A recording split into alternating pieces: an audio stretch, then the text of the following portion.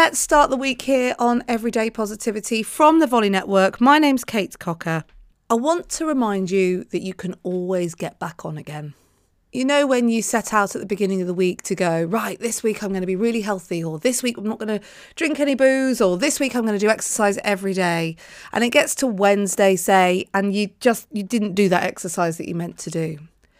And when you get to that point, it's so easy, isn't it, to go, oh, well, that's the rest of the week done. I don't have to exercise for the rest of the week.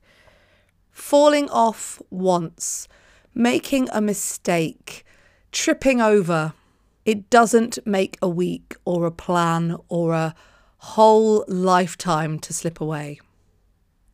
So if today you've fallen off, don't worry, you just fell off once. You can totally get back on today. So if you feel like you've fallen off your plan, or you feel like something's happened that means that you just want to throw your plan to one side, don't.